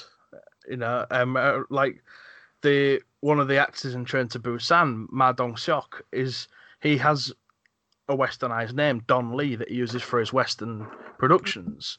But I just think it's very disrespectful to expect people to change their name, their identity, because you can't be bothered to learn how to say it. Because there's so much importance in a person's name. There's a lot of history, and there's a lot of like cultural context as well. Because like with me transitioning, when I chose, like, Angel's my middle name, and I go by Angel because it's just easier for everyone all around. My first name, it's very important to me. There's a lot of significance to it, and like I'm not very willing to just give it out to people because it's something special to me and for me. It is my name. I chose it. There's meaning behind it, and there's certain. It's Italian, and there's like certain sort of Italian cultural context to it. And I feel really weird as a white person being like, there's cultural context to it, but like each country does have its own cultural things. But certain countries' cultures, certain continents' culture just gets ripped apart and abused. And I do feel like we need to be more respectful and mindful and compassionate with different cultures. Would you be comfortable with me saying your first name on the podcast? Because I was going to try and pronounce it how I think it's pronounced. You know what? Go for it. Luciana? No. No? It's Luciani. Luciani. Okay. Yeah, Luciana is feminine. Right. So Luciano is the masculine. Luciani is sort of the neutral. It's technically plural, but like it is and it isn't. But it's derived from luci, which is light. Mm-hmm. So there's that. But I have been called Luciana all day, and I'm just like so close, but just there's an I at the end. Just it's not an A, it's an I. Well, this is something for me as well, because I could have sworn there was an A at the end, because I have kind of very slight dyslexia, and it only kind of comes into effect at really strange times. It's like I was telling someone the other day, when The Force Awakens was first released, I spent like 6 months calling the main villain Rilo Klen and not Kylo Ren, because I'd seen it written down and I thought it said Rilo Klen and not the right way as it was. Yeah, that's. I finally caught up with that. I just.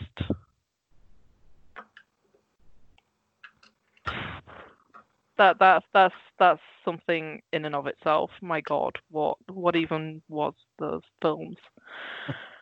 I still enjoy them. I like them. I mean, I enjoyed them for like mindless entertainment, and I finally understand the means that John Boyega like tweeted about Hollywood and romances, because when I saw them I was just like, I feel like this is a spoiler, but like what? And now I get it. I totally get it. And of course, he's right. He's so right. And just, I just, what was that about? I also think that. What was that about? What? Just no. I'm getting. Ooh, maybe we should have that conversation privately because I don't get it. Here's my controversial opinion alarm. I actually think The Last Jedi is one of the best Star Wars films. I mean, all in all, it's a good film. There's just this one particular scene where I'm just like, what? Is it where Finn kisses Rose? Okay, yeah, sorry, two, because what was that about? Like, whatever happened to Fopin? Or Pin? Right. Finpo? I wanted that to be a thing. That should have been a thing. That so hard.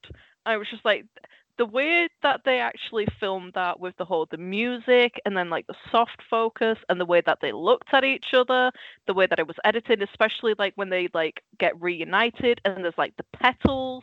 Like I remember there being petals. It was so like K-drama romance. I need to introduce it to like. I was really hoping in the last film because it looked for like a certain part of the film that they were going to try and make Finn and Rey love interests, and I was thinking, no, this just doesn't compute at all. They don't need to be love interests. See, that angle, like the throughout like the last film when it was like. I basically mentally, I was just like, oh, look at Rey and her space husbands. I referred to Poe and Finn as her space husbands because it was just that, but not from like a sexual point of view, but like that platonic friendship that you have where it's just like, you know, these are my husbands, they're my best friends, like they're the people that are my family and I love them to death like they were my own husband kind of thing. Like there are so few films that there are so few films that focus on friendship as opposed to relationships. And I think that's such an underserved niche that sometimes characters can just be friends. Not every film needs a shoehorned romance, which I think is a message I need to shout from the rooftops at most Hollywood executives. Not every film needs a romance. As an asexual, I completely and utterly agree with that because, like, not everything has to be about sex. Leave your romance out of my Star Wars. Yeah, I was just like, especially when it's as like, oh my god, like the whole, it's been out for years. Like the whole thing between like Kylo and Rey and that scene, I was just like, what was that even about? Like, what was that about? I still don't get it. What was that for? How did that serve the plot in any way, shape, or form? How did that move the story forward? Because it could just genuinely be a person just like being like, you're better than this, you can be better, instead of you can be better than this. You know what? Because I'm a woman, love will save the man. I'm sick of that narrative of woman can save a man. I think there's potential in us talking about Star Wars at a future date, but I think there can be multiple explanations for that. Like, for instance, it could be a transference of force energy, or something along those lines. Yeah, but they could have a different way than kissing. Like, this is where I'm just like, Spock had it right. Except in the reboots where he had a romance with I can't remember her name now. Uhura. That's right. Yeah. What was that about as well? Why did we need that? Because sex sells. Even though we have an entire Kirk, that was basically his entire existence to just be promiscuous. I don't think I pronounced that right, but like that's what Kirk is for. That's what he does. Literally, he does people. that's how the plot gets driven.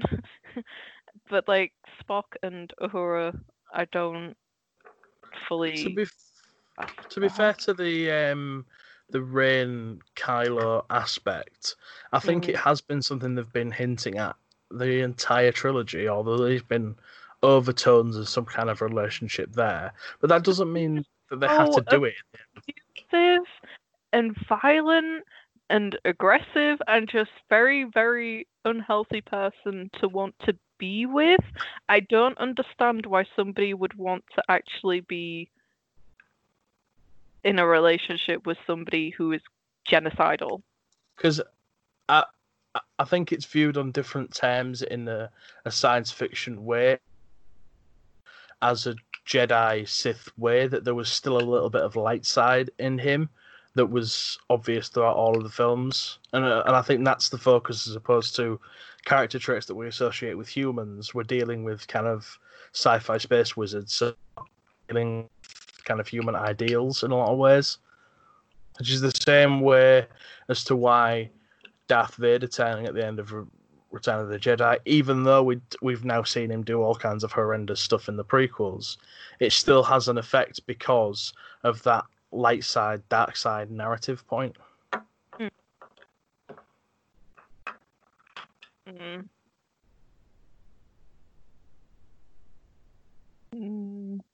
Getting back to the cinemas. Yeah, I'm just like, I disagree, and I don't want this to turn into an argument.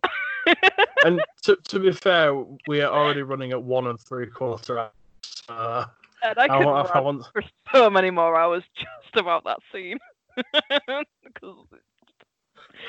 Anyways, moving swiftly on. So, cinema's supposed to be opening again next month, or later this month, or whenever they decide to open, which would have been a potential problem if they had stuck with the 10th of July, because the problem was bugger all's coming out. But as it happens, they're going to be reopening with 10A, which is good. I'm looking forward to that. Although I would much rather wait longer until everyone can see it, and wait longer until theatres can be opened completely. Yeah. I'm not particularly comfortable with the idea of going back to a cinema. Just like, I don't really want to go to a theatre at the moment. I don't want to go to a... But I think with the film industry being a massive money juggernaut that it is, it couldn't kind of sit on its hands for as long as was probably needed. Sadly. Yeah, I think, as I said earlier, I think there's ways of trying to sort of move on with things, because I think, with lockdown easing, with my immune system being the way that it is, it's, for somebody like me, it's dangerous as it is. There's people that are actually immune compromised, and it will literally kill them. It's too much too soon. I think we still need to find ways of coping with avoiding people, basically. I think with cinemas, at least doing online streamings, moving online, it could be a solution. There's moving new films online, that's a bridge that you can't go back on, because once they start moving new films online, and if it becomes as big a success as it would have been in the cinema, then all of a sudden your cinemas become obsolete entirely, because once they've been shown a way that, because don't forget that releasing films on streaming means that a whole lot more of the profits go back to the studios that made them, because a cinema keeps X amount of each ticket, whereas when you release a film online, you get pretty much all of the profits. But that's a bridge that you can't go back on. I think that's a bit of a black or white kind of viewing on it, because there's a lot of things that you get from going to a cinema, and it's kind of like saying, oh, having CDs, we're not going to have concerts. There's a lot that you experience in a cinema, like viewing something on a big screen with your friends. The whole thing of like meeting your friends at the cinema. There's like the merchandise that you can get at cinemas. It's an entire experience. So to say that there's no going back, I think that's kind of, because we've got CDs now, and like we can stream things, people are still wanting to go see live events. People are still wanting to go and do things in person. So I think it's not as black and white. I do really want to go back to the cinemas, but for the time being, I'll stream. because that's what's accessible to me. One of the reasons that I don't go to cinema as often as I would like to is because they're not accessible. I think the difference there is most people who are watching films at home already have pretty big screens to view it on. And the difference between watching a film at cinema and live music is watching the music perform live is a different experience. Whereas when you're watching a film, you're watching the same thing whether you're watching it on the cinema screen or on a TV screen. Plus, it's a whole lot cheaper to watch it at home, especially if you're going in for buying popcorn and drinks. It's a whole lot cheaper to bring them in and watch it at home. By that logic, cinemas would have been obsolete anyways, because people would stop going to cinemas and just be like, "I'll wait until Netflix," or "I'll wait until it's on Prime." People do that. Because the difference is, cinemas have the film first as it stands now. So that's why cinemas aren't obsolete, because they're kind of the gatekeepers of the content that people want. Because if something is available, people aren't going to wait 6 months until it's on Netflix. They'll want to watch it there and then. And that is why cinema is still alive now, even when most of things are heading online. It's because they get the product first. So they get the attention of the masses first. But with how Netflix is going with its original films, it's bypassing the cinemas completely. Yeah. So it's kind of, it's just two sides of the same coin. I don't think that if things move online for the time being, that it's just going to stop cinemas from existing completely. I think it's just one of those things of, if we make it clear it's a temporary measure. I think the difference, as well as to releasing a film on a platform like Netflix, is you never get a black and white knowledge of what the box office gross is. Because people don't pay for the film on Netflix, they pay for the subscription. You don't know how much percent goes to each film. So which is why executives prefer it to go to cinema, because then they know the bottom line of what every film's earned. Yeah, because you can only go so far with streaming numbers. Yeah, and it's not always that accurate. Not to mention how expensive films are to make. Then executives are going to want to know that they're going to get a return on their investment in black and white, which is why cinemas still hold influence. But if each studio were to move all of its distribution online through either their own streaming service or a deal with someone else's, then that would be the beginning of the end for the cinema, I think. I don't think it'll be the beginning of the end. I think that's a bit exaggerated. But that's from my point of view of, because I do love cinema, but from my own personal experience, it's if it was more accessible to me, I would actually be going to cinema more often, because it doesn't have subtitles, and I'm a person that needs subtitles. They're closing themselves off for people like me. They could do with more sort of autism-friendly screenings, but they're closing themselves off from those customers. If they're going to claim that this is going to be the death of cinema, they're basically putting themselves in the coffin. Yeah, I suppose there's a way to look at it from either side. Yeah. To be fair. Yeah. It's just the way that I see it, it's two sides of the same coin. I'm obviously of the mindset that I want the cinemas to succeed, because to me the best experience of watching a film is in the cinema. And exactly. I don't go for I don't believe that cinema is a social thing. I think cinemas are best enjoyed on your own, but that's just my own personal opinion, because I mainly don't like other people. So but as technology gets better and better, and home entertainment systems get better and better, is where the cinemas have to really change the game to stay ahead of the curve. Because the bigger home entertainment systems get, the more obsolete it makes the cinema look. But then you've still got things like the IMAX theaters, where the seats move and you get the scents and the whole. That's just a gimmick, though, isn't it? That's. But it's the same as when. Can you get that gimmick at home? Well, a similar thing happened when 3D first came in, and that's That's available in homes now, so I can only see it as a matter of time before it's somehow made available at home. It's gimmicks are never the future. They're never the solution. They're a band-aid over a shotgun wound. You know, the only thing that guarantees success and guarantees money is a good product, well made, which is what I've always said. But then, how do you know whether a gimmick is an actual gimmick or, you know, one of these like innovations if you don't just try it out first? You know, it's trial and error. Yeah, it is trial and error, but there's also sometimes you just know. Just put on it. Yeah. I mean, sometimes you just look at a thing and it's like, this isn't going to last.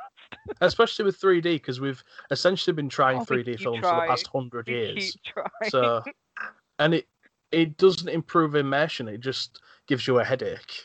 Yeah. It's not accessible to anyone.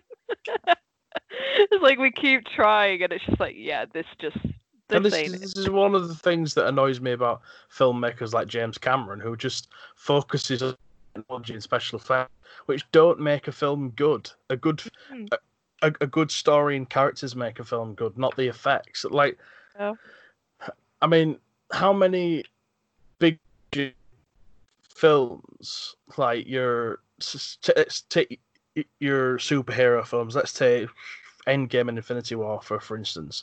True, it's a good film, but it's not considered amongst the pantheon of cinema classics, is it? No, it was just too... Oh, it was too much. Too big, too flashy, and just... Like, the only thing about Infinity Wars that, like... Is it even Infinity Wars? I'm not even sure whether it is Infinity Wars. Let me think. Or was it Endgame? Which one is it where Peter Parker is basically like, I don't feel so well, Mr. Stark? That's Infinity War. Like, I don't even know whether it's Endgame or Infinity War because, like, they all just blur into one. Like, I have that issue already, but, like, this is Marvel. You're supposed to be able to be like, oh, yeah, actually, I remember this is from that film. And it's just like, no, the only thing that I remember about the film is just Peter just vanishing and just being like, that kid deserved better. I was heartbroken over that. The moment you're can look good in the moment, you remember characters and story moments more. I think because there's that like emotional response. Yeah, and you can't get an emotional response from a computer program. Which I wish someone told George Lucas in around 1998, but you know. I mean, the way that I feel for BB-8, I love BB-8 so much. Yeah, but he was practical. He was practical. He was a puppet. He wasn't a special effect. He was actually there. Ah, right, that's what you mean. Okay, because I was just like, well, technically, like, BB-8's a computer, and I really like BB-8. But yeah, for special effects, I think that's why Jurassic Park works so well. Even now, when we rewatch like Jurassic Park, it's still a classic, is because of the animatronics that we used. Yeah. Because it's physically there. It's practical effects that are actually there will always look more lifelike because they are lifelike. They're there. Like if you like that crystal. In the Star Wars prequels, there wasn't a single clone trooper that was real. They were all CGI. Yeah. Which just you can kind of tell because how they all look the same. They all look like they're made in a computer program. Especially when one of them's got their helmet off because it just looks like a floating head on top of a computer generated image, which is essentially what it is. So. Yeah. Like I said earlier, I've been rewatching Glee, and there's one episode in, I don't even remember because it's just like it's a marathon now. But yeah, there's one episode where in the audience they actually use like mannequins and dummies, and I kind of paused it, and I needed to get a glass of water or something, and I paused it. And I was like, that head does not look. Oh, that isn't real. That isn't real. They actually used dummies, but I think if I hadn't paused it at that awkward moment, I wouldn't have realized. And then somebody on Twitter was just like, "Oh, hey, I've been watching this episode." It's like, I'm watching that episode right now, and they noticed the dummy, and it was just awkward. But while you're actually watching it, it does look real. But then when you look closer, it's just like, oh wait, no, that's not an actual person. It's a dummy instead of it's CGI. When it's CGI, there's that.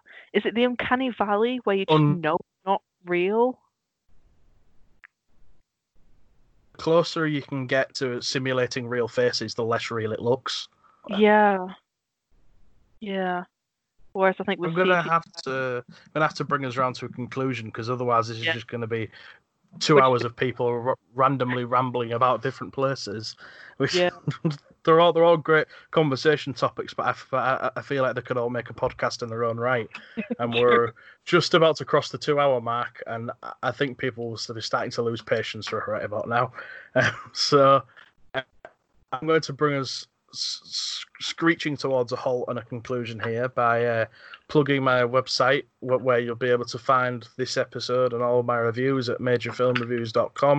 You can find me on Twitter at NathanKenMajor. And do you want to plug any of your stuff, Angel? I don't currently have anything to plug other than just enjoy K-dramas. Netflix has a nice selection. I highly recommend Itaewon Class. And if you've got a Viki subscription, then if not, get one. It's VIKI, and watch Goblin, the Great and Lonely King. That's got Gong Yoo in it, who was in Train to Busan. Oh, really? He plays kind of like a demigod. And I don't want to give too much away, but it's such a beautiful story, and the cinematography is absolutely gorgeous. And I just love the actors. Everything about it is absolutely brilliant. So if you can, get a Viki subscription, go watch that. And I'll remind all the listeners that all of the films that we've talked about are available through your usual streaming devices, or available on DVD and Blu-ray from your preferred retail outlet of choice. A recommendation from me, seeing as Angel made one, I recommend Hamilton on Disney Plus, of course. Also recommend Frozen 2 if you haven't seen that one and you're a fan of the first one. And of course, I recommend Parasite and Mother, both of which are available to stream and to buy on Blu-ray and DVD. Thank you for listening to this rather confusing in the end podcast, where we ended up talking about many different topics. We dallied with all sorts of different kind of fancies and talked about all kinds of different historical points. I hope it all interested you, and we'll be back to ramble again next month, I imagine. So thanks for joining me once again, Angel. Thank you for having me. And I'll talk to you again next month. Bye. Bye.